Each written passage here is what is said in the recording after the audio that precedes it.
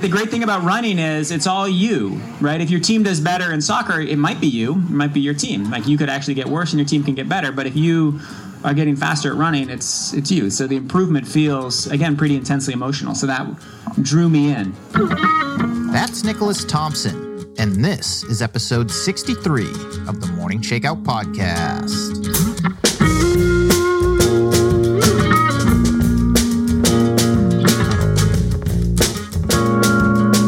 Everybody, it's your host, Mario Fraioli, and I'm excited to share a special live recording of the podcast that I did with Nicholas Thompson. He's the editor-in-chief of Wired Magazine, in front of a live audience last month at Tracksmith's Trackhouse in Boston, Massachusetts. In this conversation, Nicholas and I talked exclusively about aging and the marathon, which is a topic he's written about for Wired. Last fall, Nicholas, who is 43 years old, he ran not one, but two 2:38 marathons at Chicago and New York, only 4 weeks apart, and both of those races were faster than his previous personal best of 2:43. We recorded this episode the day before this year's Boston Marathon, where he ended up running 2:34.27 off a nice negative split, which, if you've run Boston, you know is not easy to do. This is not a long episode, only 35 minutes or so, but Nicholas has agreed to come back on another time so he can dig deeper into the role that running plays in his life, his journalism career, his love of music, and a lot more. Okay, here we go with Nicholas Thompson.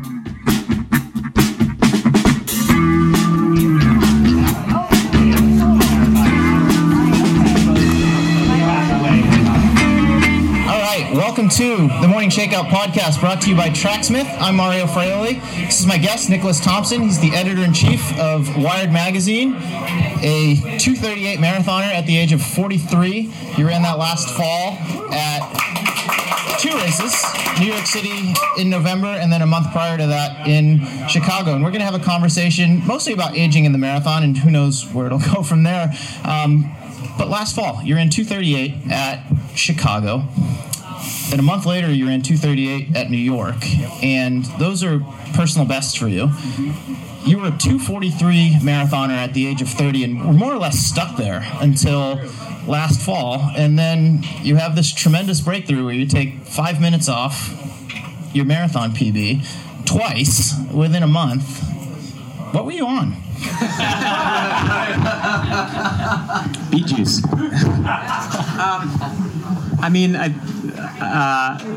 What happened was I just sort of picked up the intensity. The way I train is pretty simple. I commute into work, I commute home from work, and then I run long on the weekends. And so what I actually started to do is training more seriously and started doing speed workouts and ran a few 800s and a couple mile repeats and some tempo runs. So nothing too out of the ordinary for the folks in this room, but it was just increasing the intensity level by 10%, 15% and made the big breakthrough. So there we go. Conversation's over. Thanks for coming on. Awesome podcast. Thank you, Mario. It was a pleasure being here. When did you decide that you wanted to commit yourself to going after a personal best last fall? So the slightly more interesting answer of my running career. So I start running marathons when I'm about 30. So in 2005, and I run a 2:43.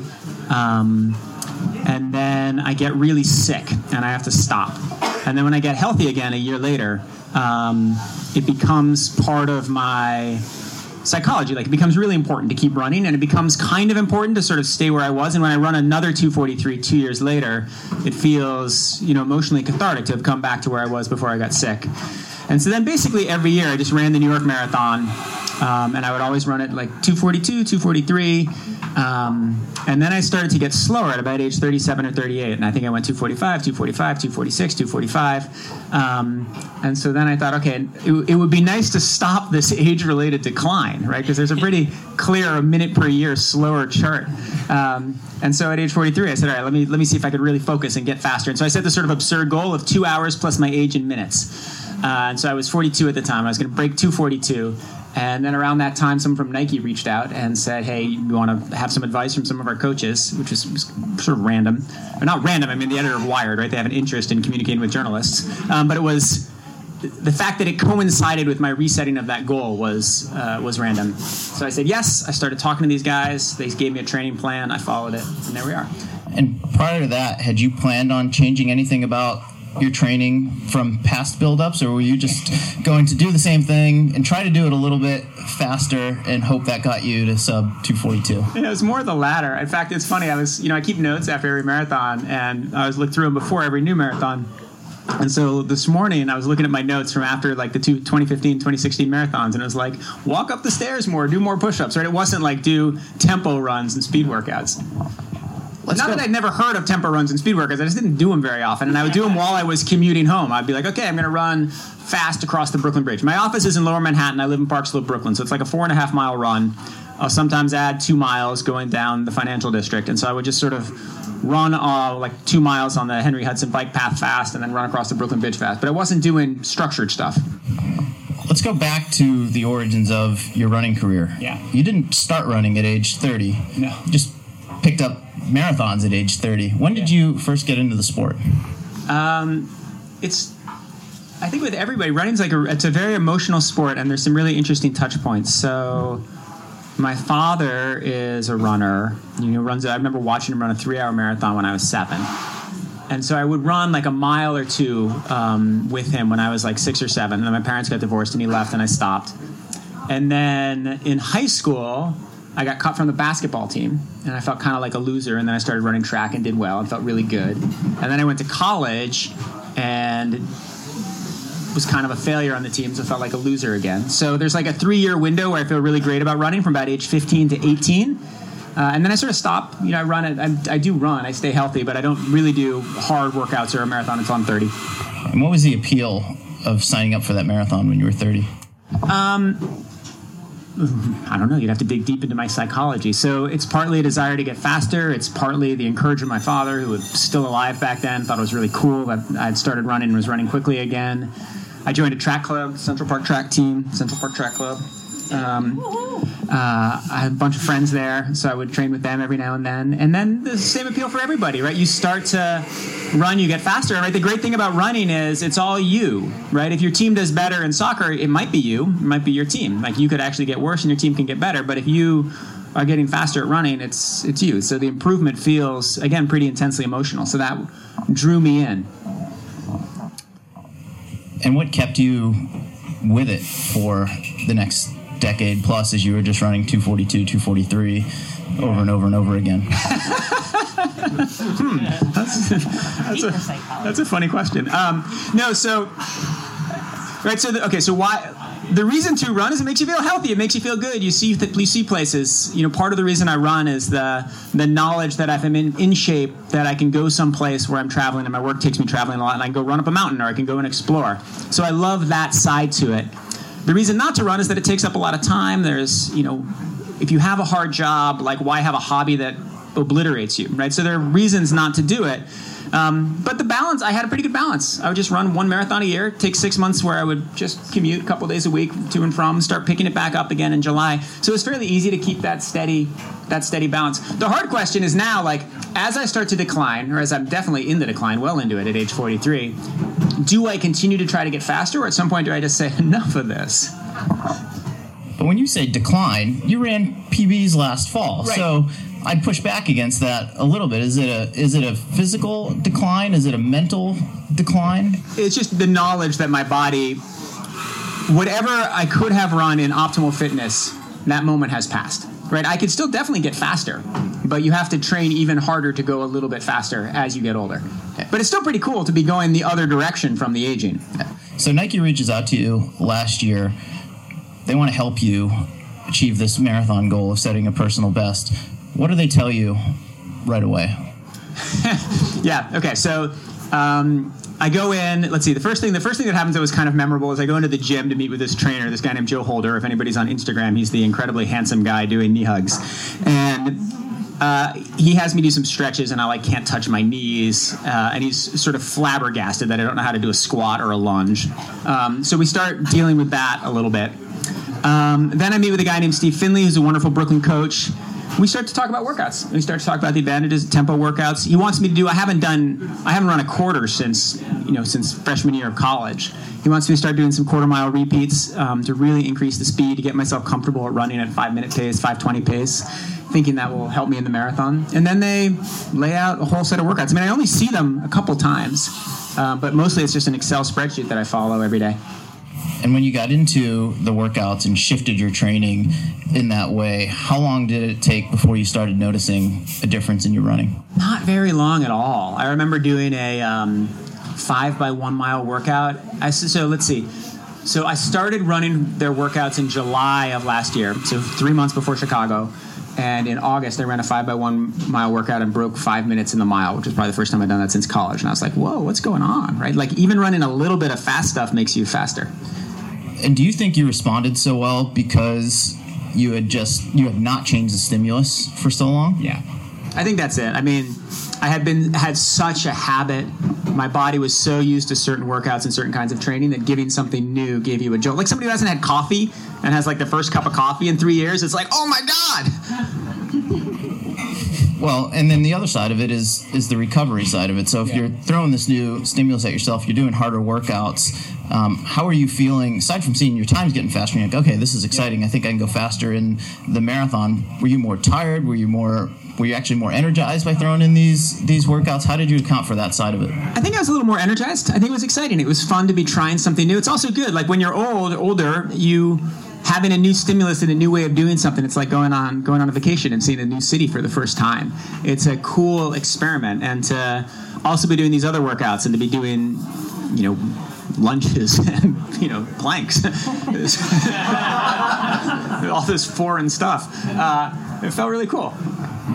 And did you have any sense of regret that you hadn't started doing this stuff earlier?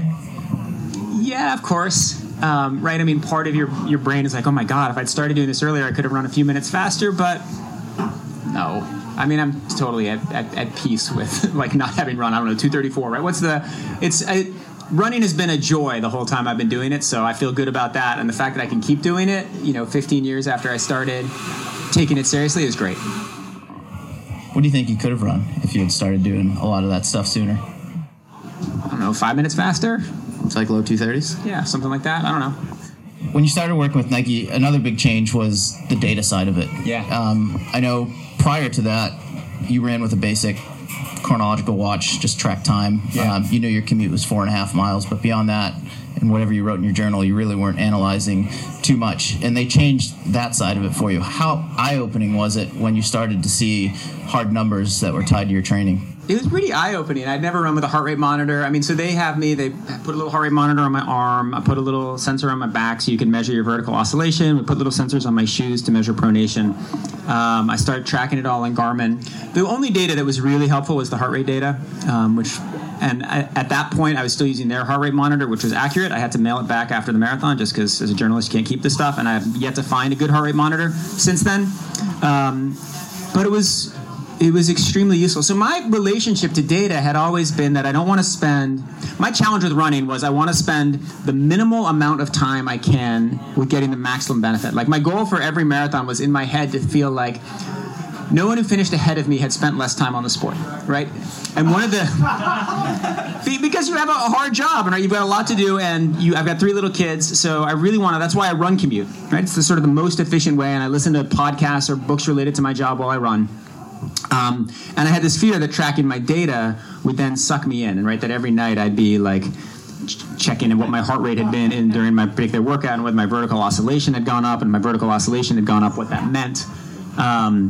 So I was slightly worried about the data, but once I was working with Nike and it was sort of a project and was actually part of my job because I was going to write about it, it was really fun.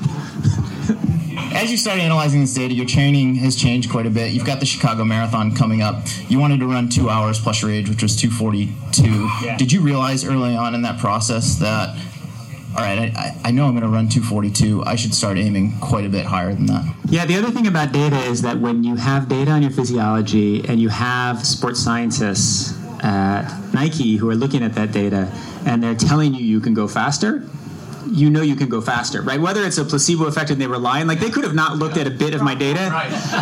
They probably could have told me I was going to run a 2:34 and I would have run a 2:34, right? They could have just manipulated me into running whatever I want. But I did sit down. That belief. Right, so there's the guy, and he's like analyzing Kipchoge's data in the morning, and then he looks at me and he's like, hey, you should be able to run like a 2:38. So I ran a 2:38. Wow. How do you strike the balance between this data, which is telling you that you can do something you haven't done before, and not paying attention to it, so it doesn't take away from the enjoyment? You don't become a slave to the watch and slave to the numbers. That's a hard question. You try hard not to get too sucked into it. You try not to worry too much about it. And certainly when I ran Chicago, I had a little bit of fear that I actually wasn't going to be able to run a 2:38, and that I would, I had probably run 8 marathons where I had expected to run a 2:40 and then ended up somewhere between 2:41 and 2:43. And so it wasn't really until the very end of that race that I knew I was going to do it. I mean, I started that race off, and I remember I was like, okay, I'm not going to look at my watch. I'm going to be nice and calm. It's all going to be good. And I'm just going to go out. I'm going to find somebody who looks like they're fit. I'm going to stay behind them and draft. And so I go through the first mile. I'm like, okay, that felt good. Let's look at my watch. And it was like 6:40. I was like, oh, shit. Anyway, so I tried to stay steady and calm, in part for all the reasons marathoners stay steady and calm, and also in part because I didn't want to blow it. And knowing that in multiple other marathons I had faltered.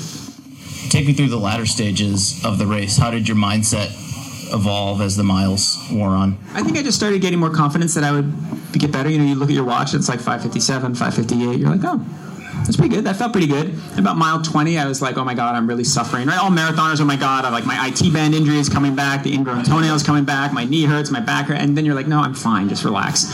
I felt good all the way through. I don't remember ever feeling that terrible. I felt fueled, hydrated. It was all good. So you'd set this goal for yourself. Tell me about what you experienced when you're coming across the line. You saw 2:38 on the clock. I was so happy. It was more... I think it was probably when I went through like 25 and I knew that I was going to run a personal best or certain, and even if I had collapsed then, everybody here has run a personal best. Like the moment you're locked into it is sometime before the line, and you feel like, well, that was worth it. I could put all this time in to try to do it, and this is good. And my kids had come to Chicago to watch, and that was really fun. So you've got New York a month later. Yeah. Arguably a harder course than Chicago. What were you thinking in the 4 weeks in between as far as how you would approach New York? Were you just happy to be there because you had checked this, time off of your list? Or? I didn't decide to run it until probably 8 or 9 days out. So I did Chicago, and we had a big Wired festival a couple days later, and we had a run scheduled as part of it. So I went on an 8-mile run, and I felt fine. I was like, oh, I'm recovered fine from Chicago. And then I had I tried to run a couple workouts 2 weeks out, and they were terrible. And then it was a Friday night, so it would have been whatever that is, 9 days before the race. And I pretty much decided I wasn't going to run New York. And I put the kids to sleep, and I was like, I'm going to go outside and try a progression run, like a 16-mile run on a familiar course. And I did great. I was like, all right, screw it. I'm going to run New York. I'm going to taper the next 8 days. I'd register. It's fun. New York goes by my house. Only 2 of my kids had come to Chicago, so all 3 of them could watch me in New York. I didn't actually think I was going to run as fast. And then New York was a crazy experience. I took it out, just being like, okay, I'm going to run to 240, low 240s. And then hugely negative split it and felt awesome in the last 5 miles. So it was fine. You've got Boston on Monday. What are you hoping to do? I want to run better than 6 minutes per mile, so 2:37, but we'll see. I probably everybody in this room, I've refreshed weather.com, several hundred times, right? And I know that if the wind is blowing from the east, I'm going to run at 3:10, and if it's blowing from the west, I'm going to run at 2:20. So we'll see. Say it's south. Right. Okay. It's hilarious though. We've gone from they've combined wave 4 and wave 3 because of hypothermia inducing cold. Yesterday it's blistering hot to run. It's gonna be in the 70s. The wind is either in our face or behind our backs. So yeah, I'm definitely gonna run 2:37.12. Exactly that. Hold you to it. How did you recover from those back-to-back marathons in the fall? Weirdly fine. I was out running again maybe a week later, had no injury. I had slight abdominal strain, but nothing, never missed a day of running. I think one one thing that I'm fortunate with is that I was a musician before I was a journalist, and so I had to learn a lot of posture in order to not get injured while while playing music, and I think that has helped me never have a real injury problem running. Is that something that you focus on now in your training? Is 100%. Working on your mechanics? Yeah, here I am like slouched with my legs crossed. But yeah, I'm constantly, when I'm running, and even when I'm racing, thinking about Alexander technique, which is basically a technique of keeping your head aligned with your neck and your backs and your legs aligned. And I'm thinking about all of the different positions I learned while being a musician as I run, which I think helps a ton with injury prevention. So you're hoping to go faster Monday at Boston. How much more runway do you think you have to improve upon the times that you ran last fall? I think there's probably a lot of runway. I think the harder question is when I decide to just stop, right? Or when I decide to stop making this a huge emotional commitment and a part of my identity. And that could happen at any moment. There might be a time like my best friend is like, ever since you started running seriously, your music's gotten worse, right? There's like an interesting, and he knows me as well as anybody, right? There are interesting trade-offs. You put a lot into the sport, it gives you less time for other stuff. And I try to be as efficient as possible with the run commuting and the podcast and this and that. But there's no question it takes a lot of emotional energy. So I think the most likely scenario is that at some point I say, okay, I love this thing, I'll keep jogging, but I'm done with trying to go faster. Did that emotional connection change when you flipped the switch prior to Chicago last fall and said, okay, I'm going to follow the advice of a coach, I'm going to analyze my data a little bit more, I'm going to pay attention to the little things that I was neglecting for the last 12 years?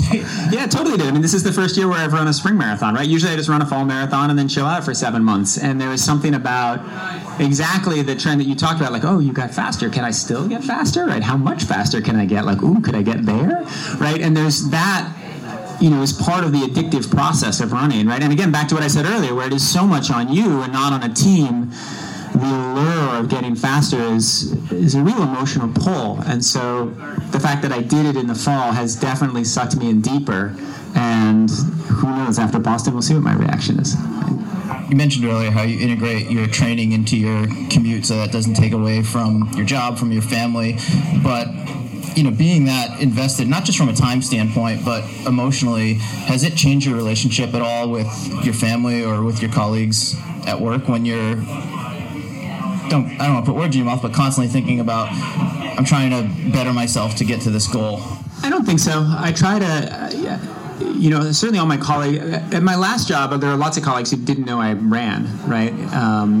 Now they do because I've written about it, or because I show up in shorts. I don't think it seeps into that. My kids think it's really cool. I'm super excited. My 8-year-old, I have at least one friend here who follows me on Strava. I have noticed that I've been running a lot of 11-minute miles. And it's because he's been trying to peak for a soccer tryout, and so we've been going on these 2-mile runs together, which has been really fun. So it's great to have the sport and be able to do it with my kids.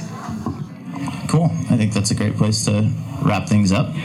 Any questions from the crowd on aging and the marathon that you'd like to ask Nick? If you run 2:35, what do you think it'll do to your music? To my music? It's funny. I do legitimately sometimes run. You can't have too many hobbies that you invested really emotionally. I feel like it is probably a fair critique that I don't think running really affects my job in a negative way or the rest of my life, but I do think it affects my other hobbies. And so I sometimes do wonder if I should turn off the running switch and turn back on the music switch. I haven't recorded, I used to record albums, acoustic guitar music. I haven't done one since I started running. Right? And you can come with other reasons for that, but it's kind of, the correlation is pretty tight, right? I recorded the first one right after I quit the college cross country team the next year, and then I recorded pretty steadily until I started running. So, I don't know. Throw in a different question. What's some low-hanging fruit for aging marathoners that they can start addressing in their training that can either help them, maybe break through to a PR performance, but if nothing else, just feel better during training, recover better from workouts, get more out of them, etc.? Yeah. I guess the interesting thing for an aging runner, as you get older, as you get past, right, you pass whatever your peak year is, I think one bit of good advice that I was sort of inadvertently given is try something new, right? Find the thing that works, right? There are elements of my training that did work, right? The mileage, 50 miles a week is a good number of miles. Maybe you can go a little higher. Running to work is a really good life hack. But then trying something new, adding the tempo runs, adding the 400s was a wonderful addition. So it was a combination of old and new, and I think that's probably good, right? If you're an aging runner, you know what works, you know what doesn't work, and then adding something extra. So you said you ran 400s back in college. What was your background? Were you a distance runner, sprinter? Yeah, I just ran the 400s were just part of the, I was a 2-miler and miler in high school, and then at college, had I been successful and made it into any races, I probably would have run the longer end of the races, like the 10K. But I redshirted my freshman year and then quit because I stunk. You wrote about the Boston Marathon course, yeah. I guess like last week or so. Yeah. And White goes into it, just slow runners down and blah, blah, blah. Yeah. Have you been overanalyzing this at all? That's funny. Have I been overanalyzing it? No. So the process there was, I'm going to run the Boston Marathon. If I write about it, it like makes the whole trip tax deductible, right? So what can I write in Wired about the Boston Marathon? I can't like preview the race, right? We're a technology magazine. So I called up some runners and I called up sports scientists and wrote about the race. The thing that actually terrifies me is that the article got posted on Let's Run, and for some reason they posted, Wired's Nicholas Thompson says the Boston Marathon is a terrible place to set a PR. And so I saw that on the airplane this morning. I was like, oh, shit. And so in the comments, and then someone's like, who the hell is Nicholas Thompson? You know, what are his PRs? Who is he coach? What right does he have to tell me anything? And so I commented back, and I was like, hi, I'm Nick. And I've been terrified because those message boards, man, they get crazy. But maybe tomorrow morning I'm going to check, and there'll be some like nasty thread about like this horrible sad sack of a 238 guy, like thinks he can say something about running. This is why you need a coach to tell you to stay off the message boards. Stay off the message board. My philosophy on the internet is you go in there and you answer honestly and see what happens. It tends to work out okay, except for when it doesn't, and then you turn it off. Just don't get riled up. Yeah. Yeah. So, moving a little bit from the amateur realm into the pro realm in the marathon, what are your thoughts on age and that relationship with the marathon and pro athletes? We see Kipchoge, you know, he's without a doubt the best marathoner that's ever lived so far. But we see now younger athletes making the move, like Julian Wonders, a Swiss kid, even a lot of East Africans that are taking it on at an early age and setting incredible times. Do you think that myth, you need to be a certain age, have a certain amount of experience, either from the track or from just life, to be able to be successful at the marathon is wrong, or we have been looking at it the wrong way, or is there some truth to that? Yeah, that's a great question. Right? Is the move to the marathon and the success that young people are having because the world's energy is so much more invested in the marathon than is in the track, right? And is that just pulling more and more young people in because more and more young people are being pulled in? Some of them are succeeding. My guess is that it's probably better to do the track and to build up those muscles. And there's such a high risk of injury with the marathon and such a high risk of, you know, on any one day, it can all go so badly for so many different reasons. And if you only get to run 1 or 2 a year, it's a really emotionally tricky event. If you run the 5K or the 10K, you can run a whole bunch of them during the year. So you can have ups and you can have downs. And so when you're kind of at an emotionally vulnerable younger age, it may not be best to run a marathon, right? And they get so invested in running a certain time and not be able to get it because the wind switched and was coming from the east and not the west. So I guess if I were a coach, I would say to young people, unless they're extremely mature, to stay on the track, stay on the roads, and then mid-20s start going to the marathon.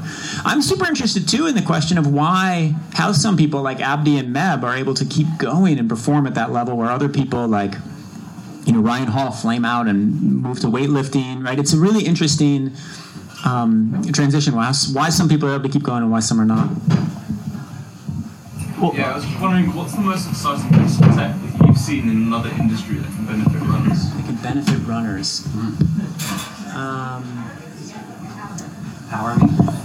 Power meters, maybe. I mean, right? Well, I guess I would have to say, like, I know Nike was coaching me, but I do think the Vaporflies help a lot, right? And so where does the insulation in the shoes come from? It comes from aircraft manufacturing. So maybe it's like, right, the question of how you have insulation that is both responsive and supportive, right? And so being able to test, finding that insulation from whatever aircraft insulation they had, and then also the ability of all shoe manufacturers to 3D model, print, and test their shoes and the different technology in the shoes. Like obviously there's a lot of hype, and maybe it's not maybe they don't improve you as much as the marketing would have you, but I do think shoe technology has improved a lot in part because of technology, and that is one reason why people are going faster. If I can jump in, how about nutrition as you age? Has yours evolved on a day-to-day basis, and also what you're doing to fuel yourself for training and racing? Yeah, so I interviewed Meb for this article on Wired, and he said the biggest thing in his changing, I asked him what changed as he got older, and he said it was nutrition, and that up until he was 30, his metabolism was so fast he could eat anything, and then after that he really had to pay a lot more attention, which I thought was an interesting analysis. Your metabolism does slow down as you get older. It becomes a lot easier to put on weight, which, as we all know, slows you down when you're running a little bit. My nutrition is, I try not to be hyper neurotic about it, but it's pretty steady. I try to make it as simple as possible. I have a cereal that I mix oatmeal and nuts and fruits in the mornings, and same salad at lunch, and then whatever my wife and I order after we're exhausted and put the kids to sleep for dinner. So that didn't necessarily change last fall? No, it didn't really change. I mean, they did have me, the Nike people did have me drink beet juice and eat more nitrates. They didn't think I was having enough nitrates, so I'll be having some spinach tonight and beet juice in the morning. Yeah. I'm just wondering if you could expand on, you touched on Abdi and Meb, and I'm wondering what you think of the idea that maybe we underestimate what's possible into your 40s, almost because of like economic, structural reasons related to the elite side of the sport, where you can be Meb, you could be someone like Bernard Lagat in your early 40s running insanely fast times, but not times that necessarily are like sub 210 sponsorship levels. And, you know, they kind of retire gracefully, especially as it relates to someone like yourself, where kind of at that sub-elite level, you can have a much shorter training age if you take up the sport later. I'm wondering if we kind of have almost a false statistical base to say that, like, once you hit your 40s, there's a decline, especially for people who take it up. Yeah, that's a great question and a great topic, right? So why, right, there are a bunch of hypotheses about why we get slower when we age, right? So one is, you know, cellular decay, right? We're all heading towards death, right? And there's like, of course we slow down as we age, and that is definitely part of it. But part of it is also just our lives get more complicated, right? And so one reason that runners slow down in their 30s is because they have kids. And so everybody who has kids knows it's way harder to organize your life, right? And you can't go running and you can't squeeze it in. And sometimes your kid has a cold, and so you can't leave the apartment, and, you know, so you can't go running that afternoon or whatever it is, right? And so, or you get a job, right? And life intervenes. So another reason why we slow down as we age is because of that. And then a third reason is because we have the perception that we slow down as we age. This is part of what when I was talking to Meb, was really trying to get at.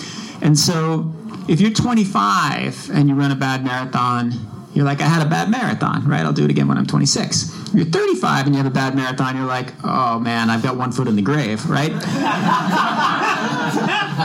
And so I think there's like a psychological circularity to it. And that was part of what most interested me, and why I was so interested in trying to get faster at 42 is wait a second, like, I actually don't feel much older than I did at 32. It's not like going up the stairs is putting me out of breath and my back hurts. Like, maybe I can do this. Maybe a lot of the age-related slowdown is psychological. And so that was part of what was driving me and I was most interested in as I started to go through the process last year of trying to get faster.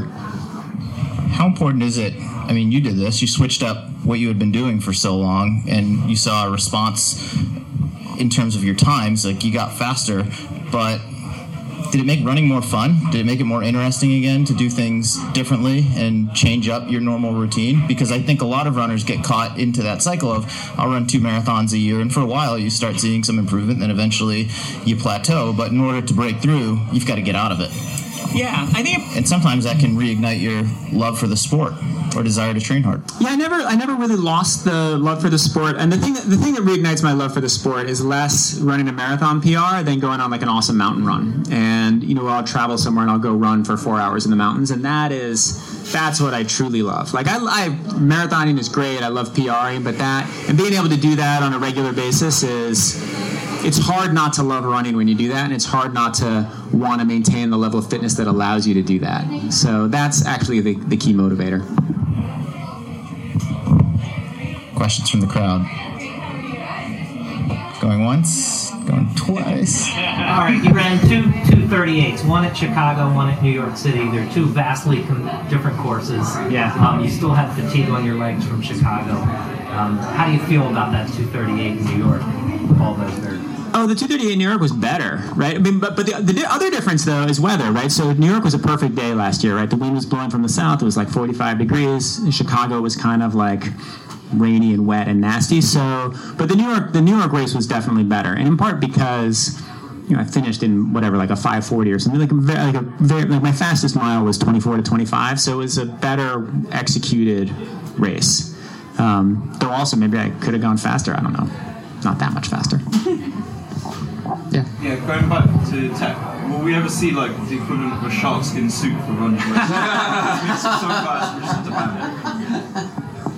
Yeah, probably. I mean, you can imagine, and this is the weird thing about shoes, like if a shoe really did make you 4% faster, that would be crazy, right? And that would be a total unfair advantage. I mean, they can't possibly make you 4% faster, right? Or else the elites would go, whatever it is, if they're running 4 minutes faster, they would all be going 5 minutes faster than they were, and they're not going 5 minutes faster than they were. But if you really had that much of an improvement, that would kind of mess the sport up, and then it would be an entirely unfair advantage, and all the people wearing those shoes would win, the people who weren't would lose. So I do think the Vaporfly shoes are very great. I think part of the reason I was able to recover between those two races probably has something to do with the shoes. It's certainly something they talk about. If they gave you the real 4% advantage, or if there ever is a shoe that really gives you a 4% advantage over other shoes, it kind of mess our sport up. And part of what makes the sport so great, and part of the reason why I love the sport, is that it is so elemental, right? You don't need, anybody can do it. You can learn how to do it barefoot. You can do it anywhere you go. This is why it's great for somebody who has a job that travels a lot, right? If I really loved, ice hockey, it would be hard when I have to fly to Abu Dhabi, right? But I can just head out of the hotel and run wherever I am. I can run any day I want because it's such a simple sport. You just bring shorts and shoes and off you go, which is part of why I love it so much. You have to reduce the volume of your training when you increase the intensity, or you kept the volume the same? I probably increased the volume actually a little bit. I started running. I think last fall, I think my old marathon cycles, I probably never hit 60. And then last fall, I hit mid-60s, and then I hit 70 a couple times this winter. I think I might even hit 80 one week by accident. So it's definitely increased as I've increased the intensity. So we'll see whether that's a benefit or whether I crash and burn tomorrow. All right, we did it. Another episode in the books. Thank you so much for listening in. Really hope you enjoyed it. Also, thank you to Tracksmith for hosting this conversation and supporting the podcast. Tracksmith is an independent running brand based in Boston, Massachusetts that was founded by a dedicated group of runners whose focus is on building technical yet understated running apparel that celebrates our sport's amateur spirit and inspires the personal pursuit of excellence. Check out tracksmith.com/Mario. That's my name. And take a peek at some of my favorite new pieces for spring. And hey, spruce up your wardrobe a little bit. I'd also like to thank my man John Summerford of BearsRecords.com. He takes care of all my audio needs for this show, including the music, which he produced himself, and he's a big part of my small team here at the Morning Shakeout. 2 more things before we wrap up.